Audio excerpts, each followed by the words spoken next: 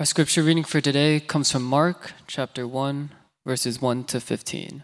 Listen now to the word of the Lord. The beginning of the gospel of Jesus Christ, the Son of God, as it is written in Isaiah the prophet. Behold, I send my messenger before your face, who will prepare your way. The voice of one crying in the wilderness, prepare the way of the Lord, make his path straight. John appeared, baptizing in the wilderness and proclaiming a baptism of repentance for the forgiveness of sins. And all the country of Judea and all Jerusalem were going out to him and were being baptized by him in the river Jordan, confessing their sins.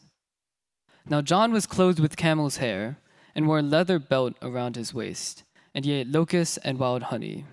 And he preached, saying, After me comes he who is mightier than I, the strap of whose sandals I'm not worthy to stoop down and untie.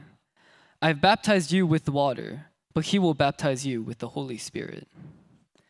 In those days, Jesus came from Nazareth of Galilee and was baptized by John in the Jordan. And when he came up out of the water, immediately he saw the heavens being torn open and the Spirit descending on him like a dove. And the voice came from heaven, You are my beloved Son, with you I am well pleased. The Spirit immediately drove him out into the wilderness, and he was in the wilderness 40 days, being tempted by Satan. And he was with the wild animals, and the angels were ministering to him. Now after John was arrested, Jesus came into Galilee, proclaiming the gospel of God, and saying, The time is fulfilled, and the kingdom of God is at hand. Repent and believe in the gospel. The word of the Lord.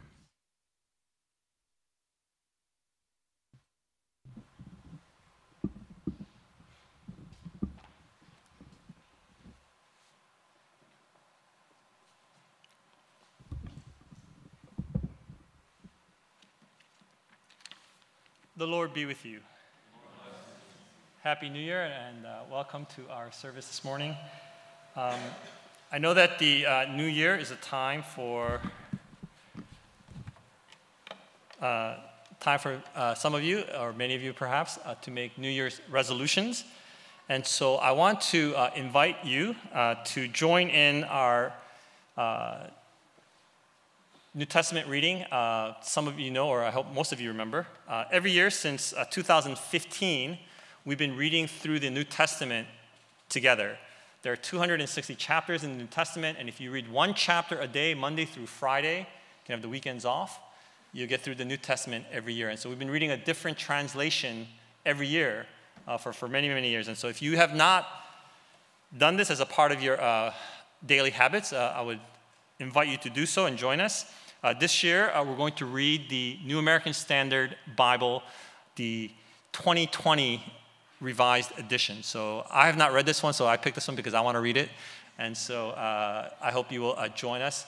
And then if you sign up on this, I don't know how this works, but if you have your phones, I think you take a picture or something, right? If you don't have your phone, like me, because I forgot to bring it with me this morning, where's Jason? Is Jason here?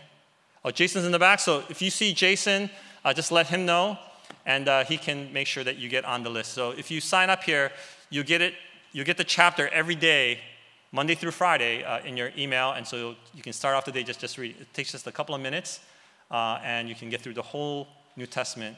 And I hope that you'll make that a part of your routines, right?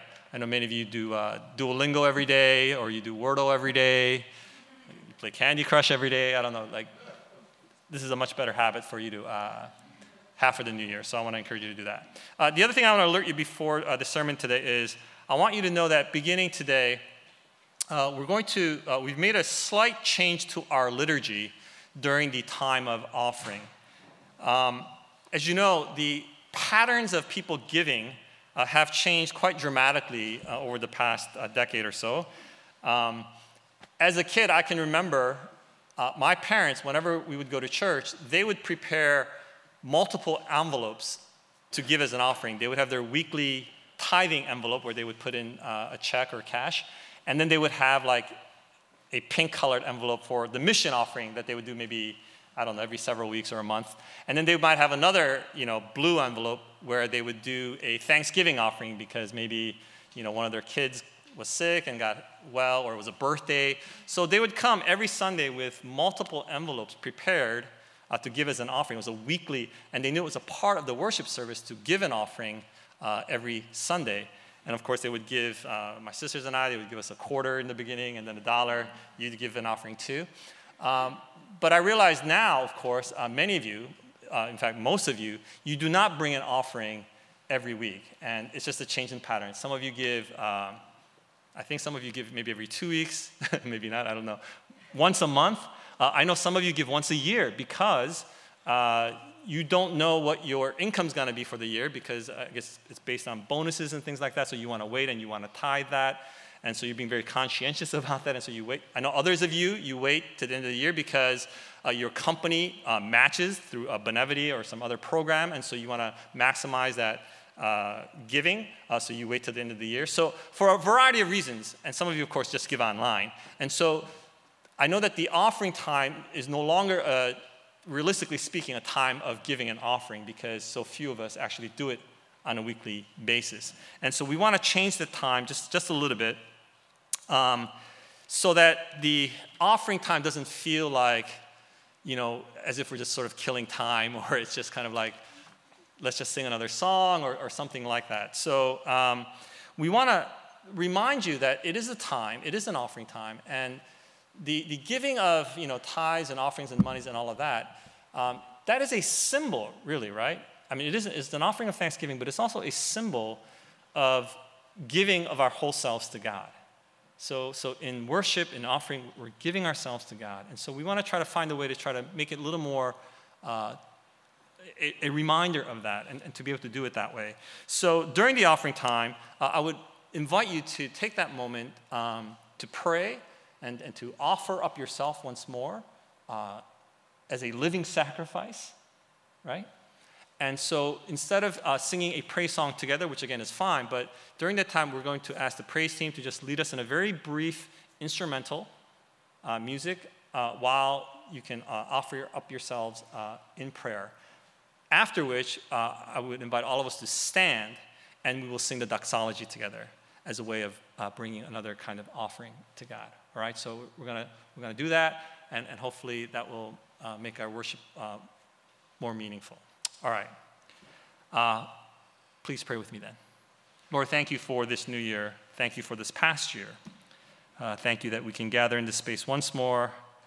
And as we heard, the beginning of the gospel, we can begin once more. Help us to hear your word, and in the hearing of your word, to find our joy and our delight. We ask this in Christ's name. Amen. For those of you who might be new to our service today, I want you to know that we have been reading and working our way through the narrative lectionary, year 2 of the narrative lectionary. And so beginning today and for the next 3 months or so, we will be in the Gospel of Mark. And as you just heard in the scripture reading, instead of starting off in an orderly sort of way, as does the Gospel of Matthew and the Gospel of Luke, with the birth story of Jesus, the Gospel of Mark opens rather abruptly with an incomplete sentence. The beginning of the Gospel of Jesus Christ, the Son of God. The beginning of the Gospel of Jesus Christ, the Son of God. And then Mark goes on to quote some prophetic words, supposedly from the prophet Isaiah, but that's not entirely correct. Some of the words are from Isaiah, but Mark also mixes and includes words from the book of Exodus, as well as from the prophet Malachi. No verb in the opening sentence, improper citations.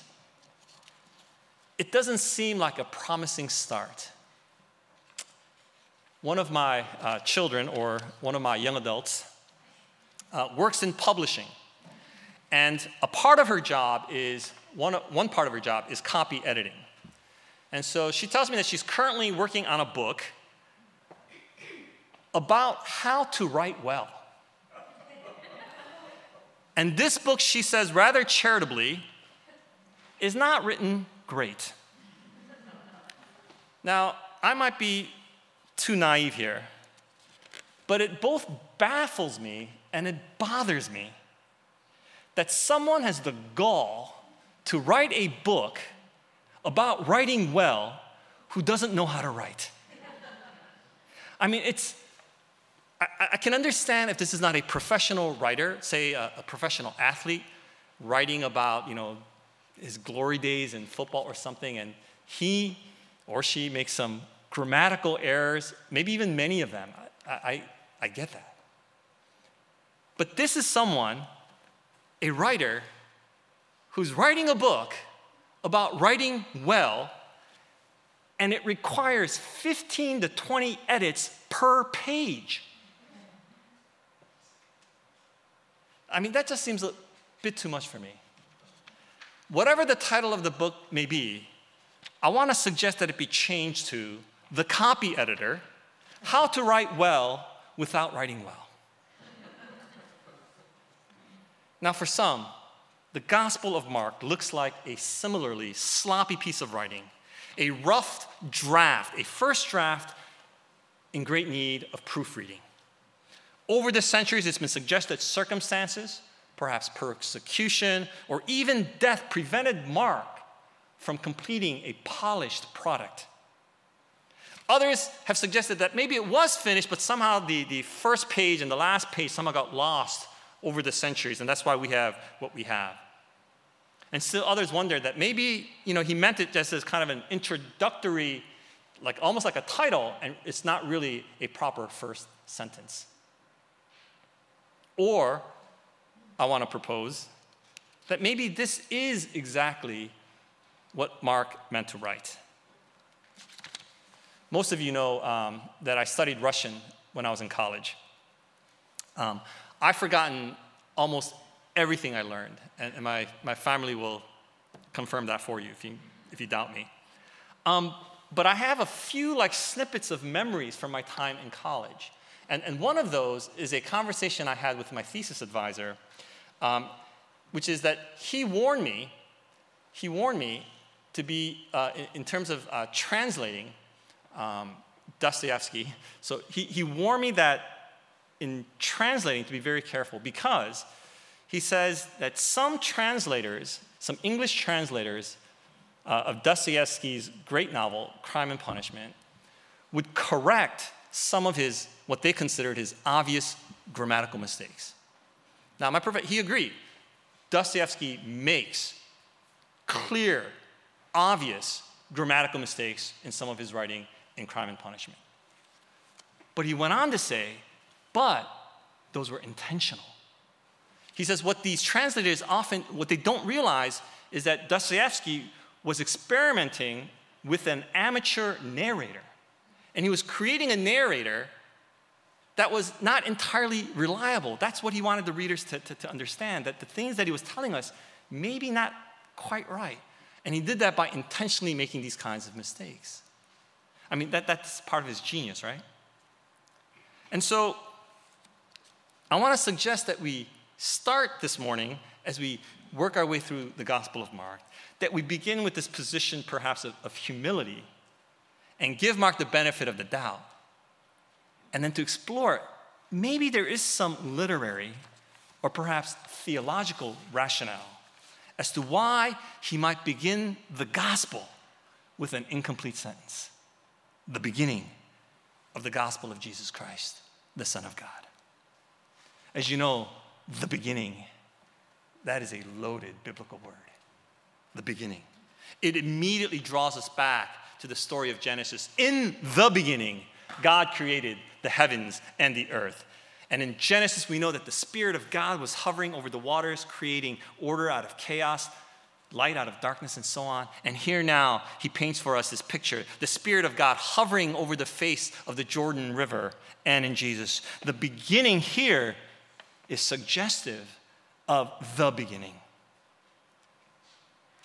Then in quick succession, Jesus is baptized, he's driven into the wilderness and tested, and he preaches his first sermon in just a few short verses. And here, Mark is like a 19th century impressionist painter, splattering scene after scene with shadows of the beginning. One of Mark's favorite words in the gospel is the word immediately, which he uses more than 40 times. He doesn't linger with details, and he likes us to just keep moving ahead in the story. He's not trying to be precise. He's not trying to be thorough and complete. Instead, he draws enough of a sketch to leave us with an impression, enough for us to recall that, oh, wild animals, they were with Adam in the beginning of creation in the garden.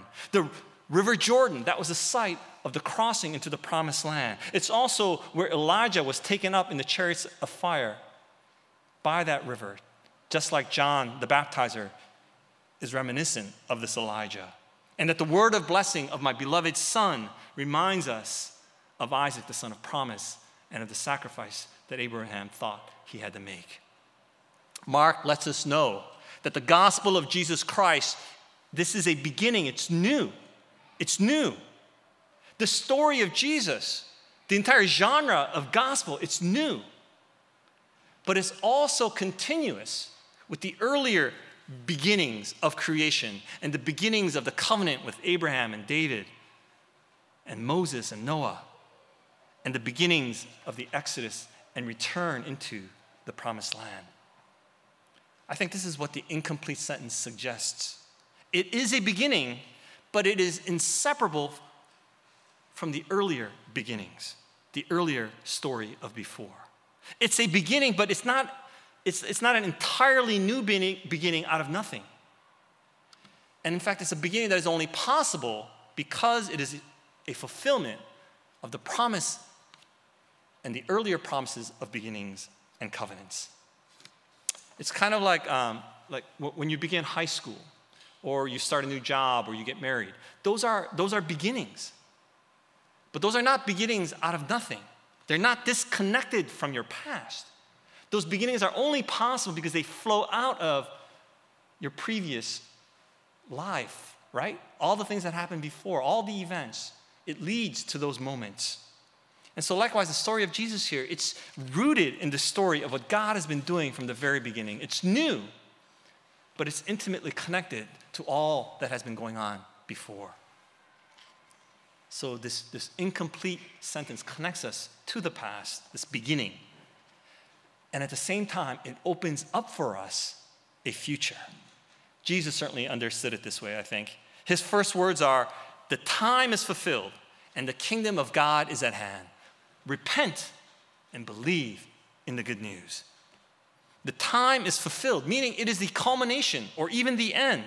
The beginning, right? It's the beginning, but it's also the fulfillment. It's the end. Or perhaps you can say it's the beginning of the end. And that's why it's good news, right? What everyone has been waiting for is finally here. It's finally here. It's like the start of the last chapter of your favorite book. It's like episode 16 of your favorite K-drama. It's coming to a close.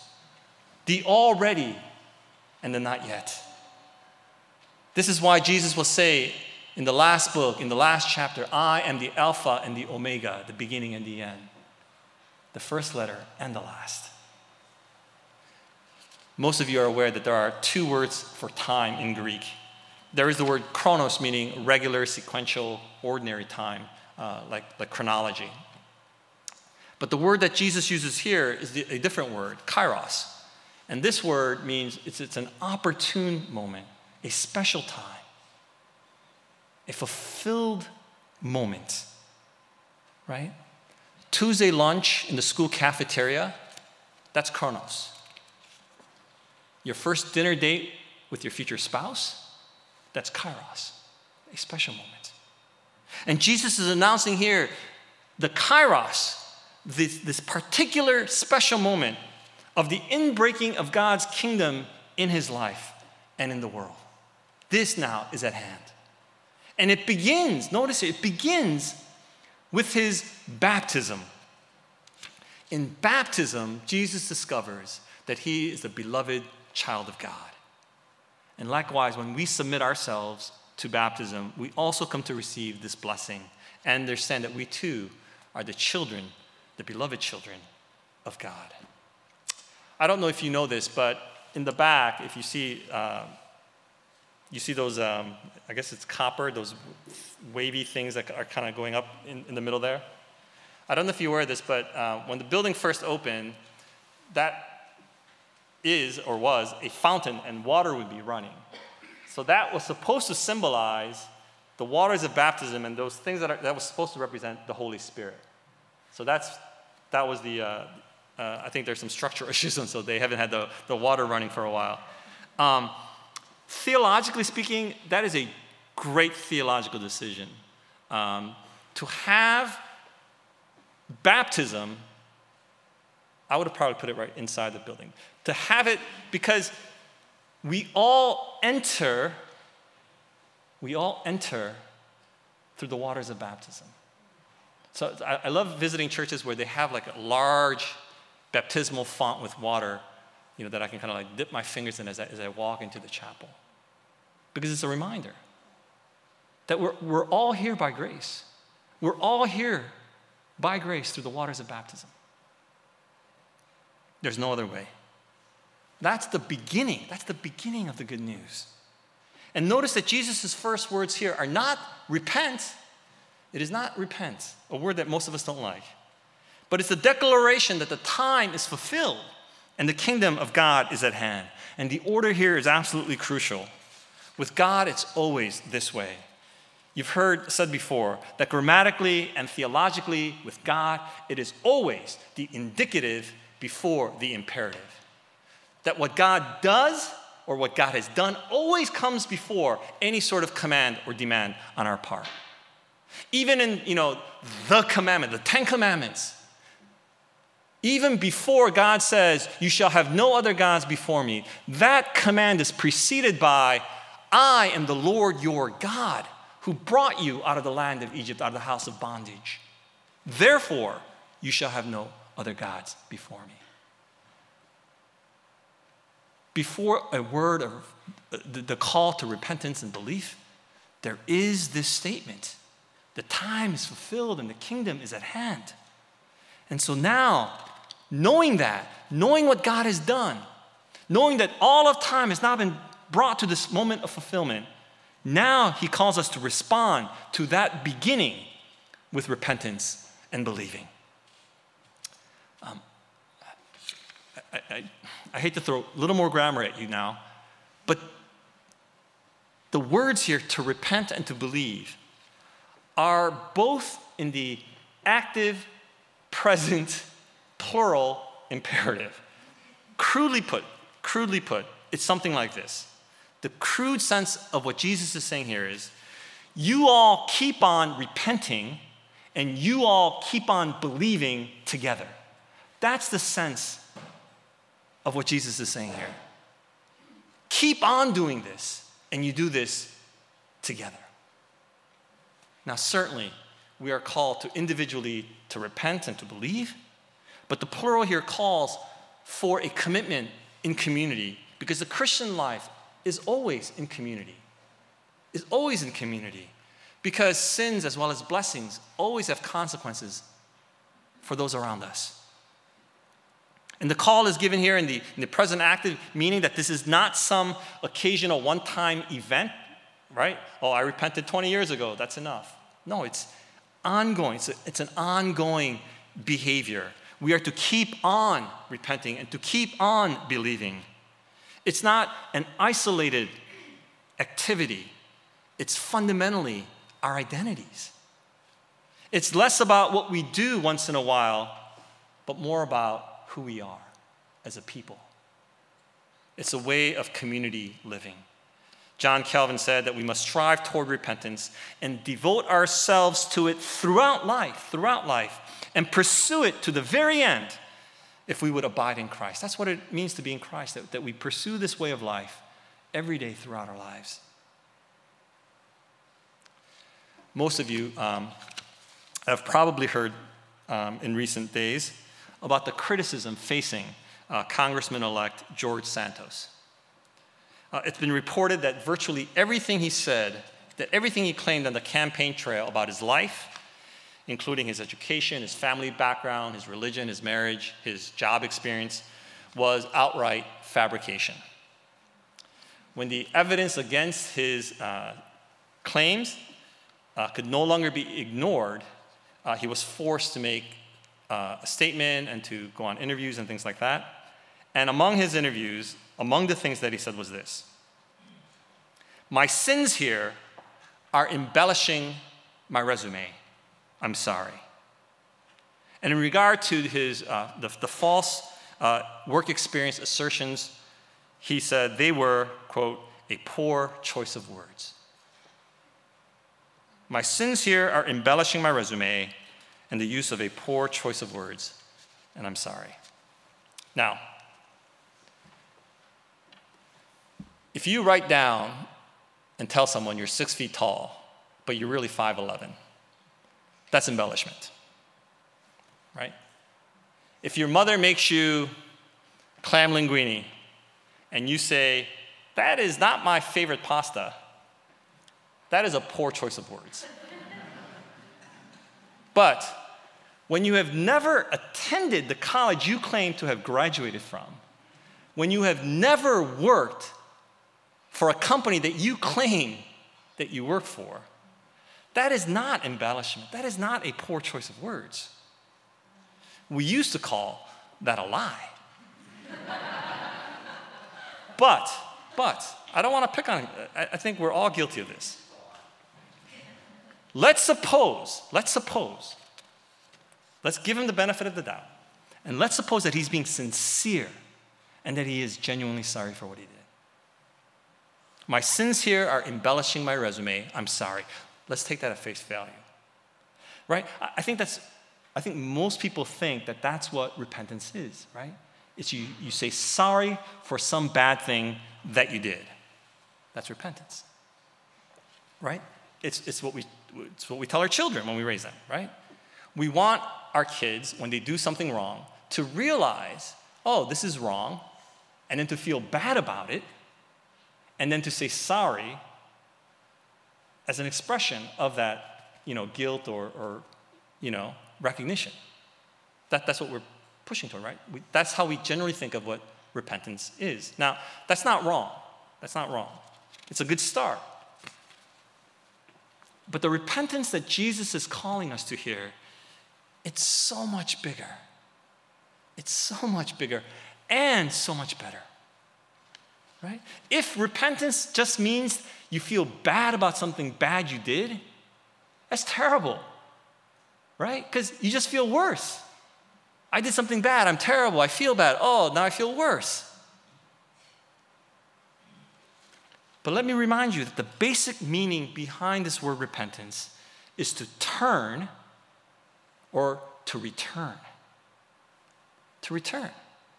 I would even loosely paraphrase this, that this is a call to repent. I think of it as an invitation to come home. It's to return, to come home. Let's be clear that repentance is not a work which we do to make ourselves more favorable to God. It's a response that emerges from us having recognized the mercy and goodness of God, which comes first. It comes first. We repent so that we may receive the forgiveness that has already been offered. We love because He loved first.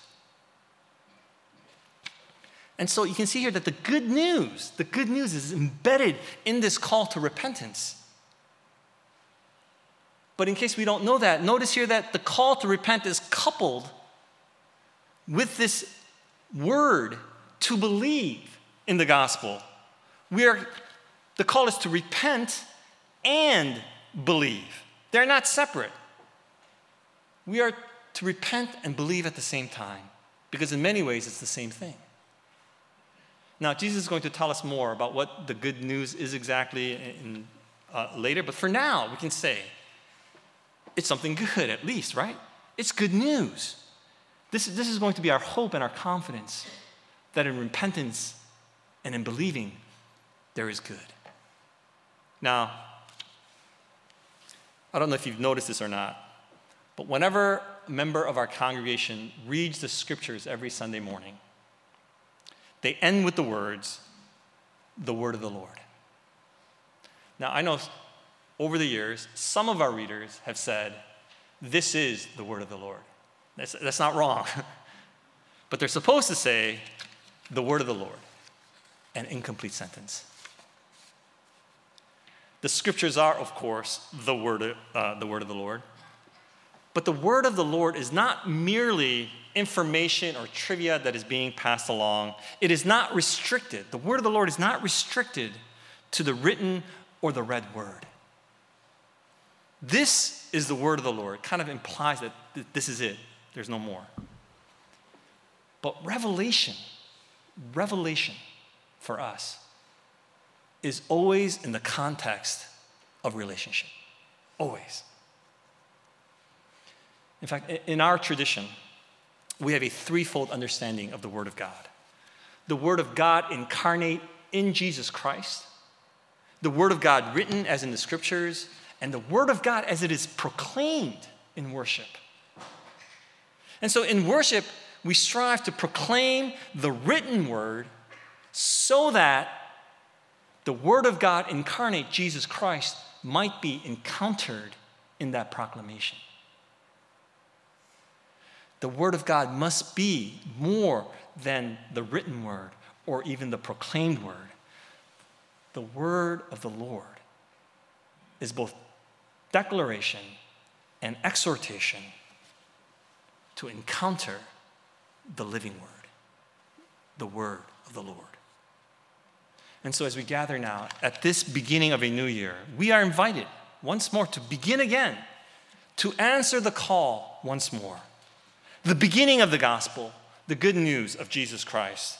And this incomplete sentence which begins it all tells us that the story of the gospel is not finished.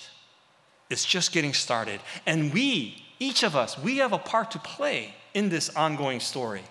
The verb is missing. And Mark is inviting us, he's challenging us to supply that verb. How will you respond to the beginning of the good news of Jesus Christ? If you have been lost, if you have been lazy, if you have been distracted, if you have misprioritized your loves for years, Jesus is calling you back to return home on the way that he himself has prepared, because he himself is the way. You are his beloved child. That hasn't changed. The time is fulfilled in Jesus Christ. The kingdom is near. God has torn open the heavens to make possible this new beginning and invites us home. Repent, return, and believe in the good news of Jesus Christ. Pray with me. Lord, we thank you for the gospel. We thank you for your word for us. Help us today and every day to repent, to believe together, to know that this indeed is good news. We ask this in Jesus' name. Amen.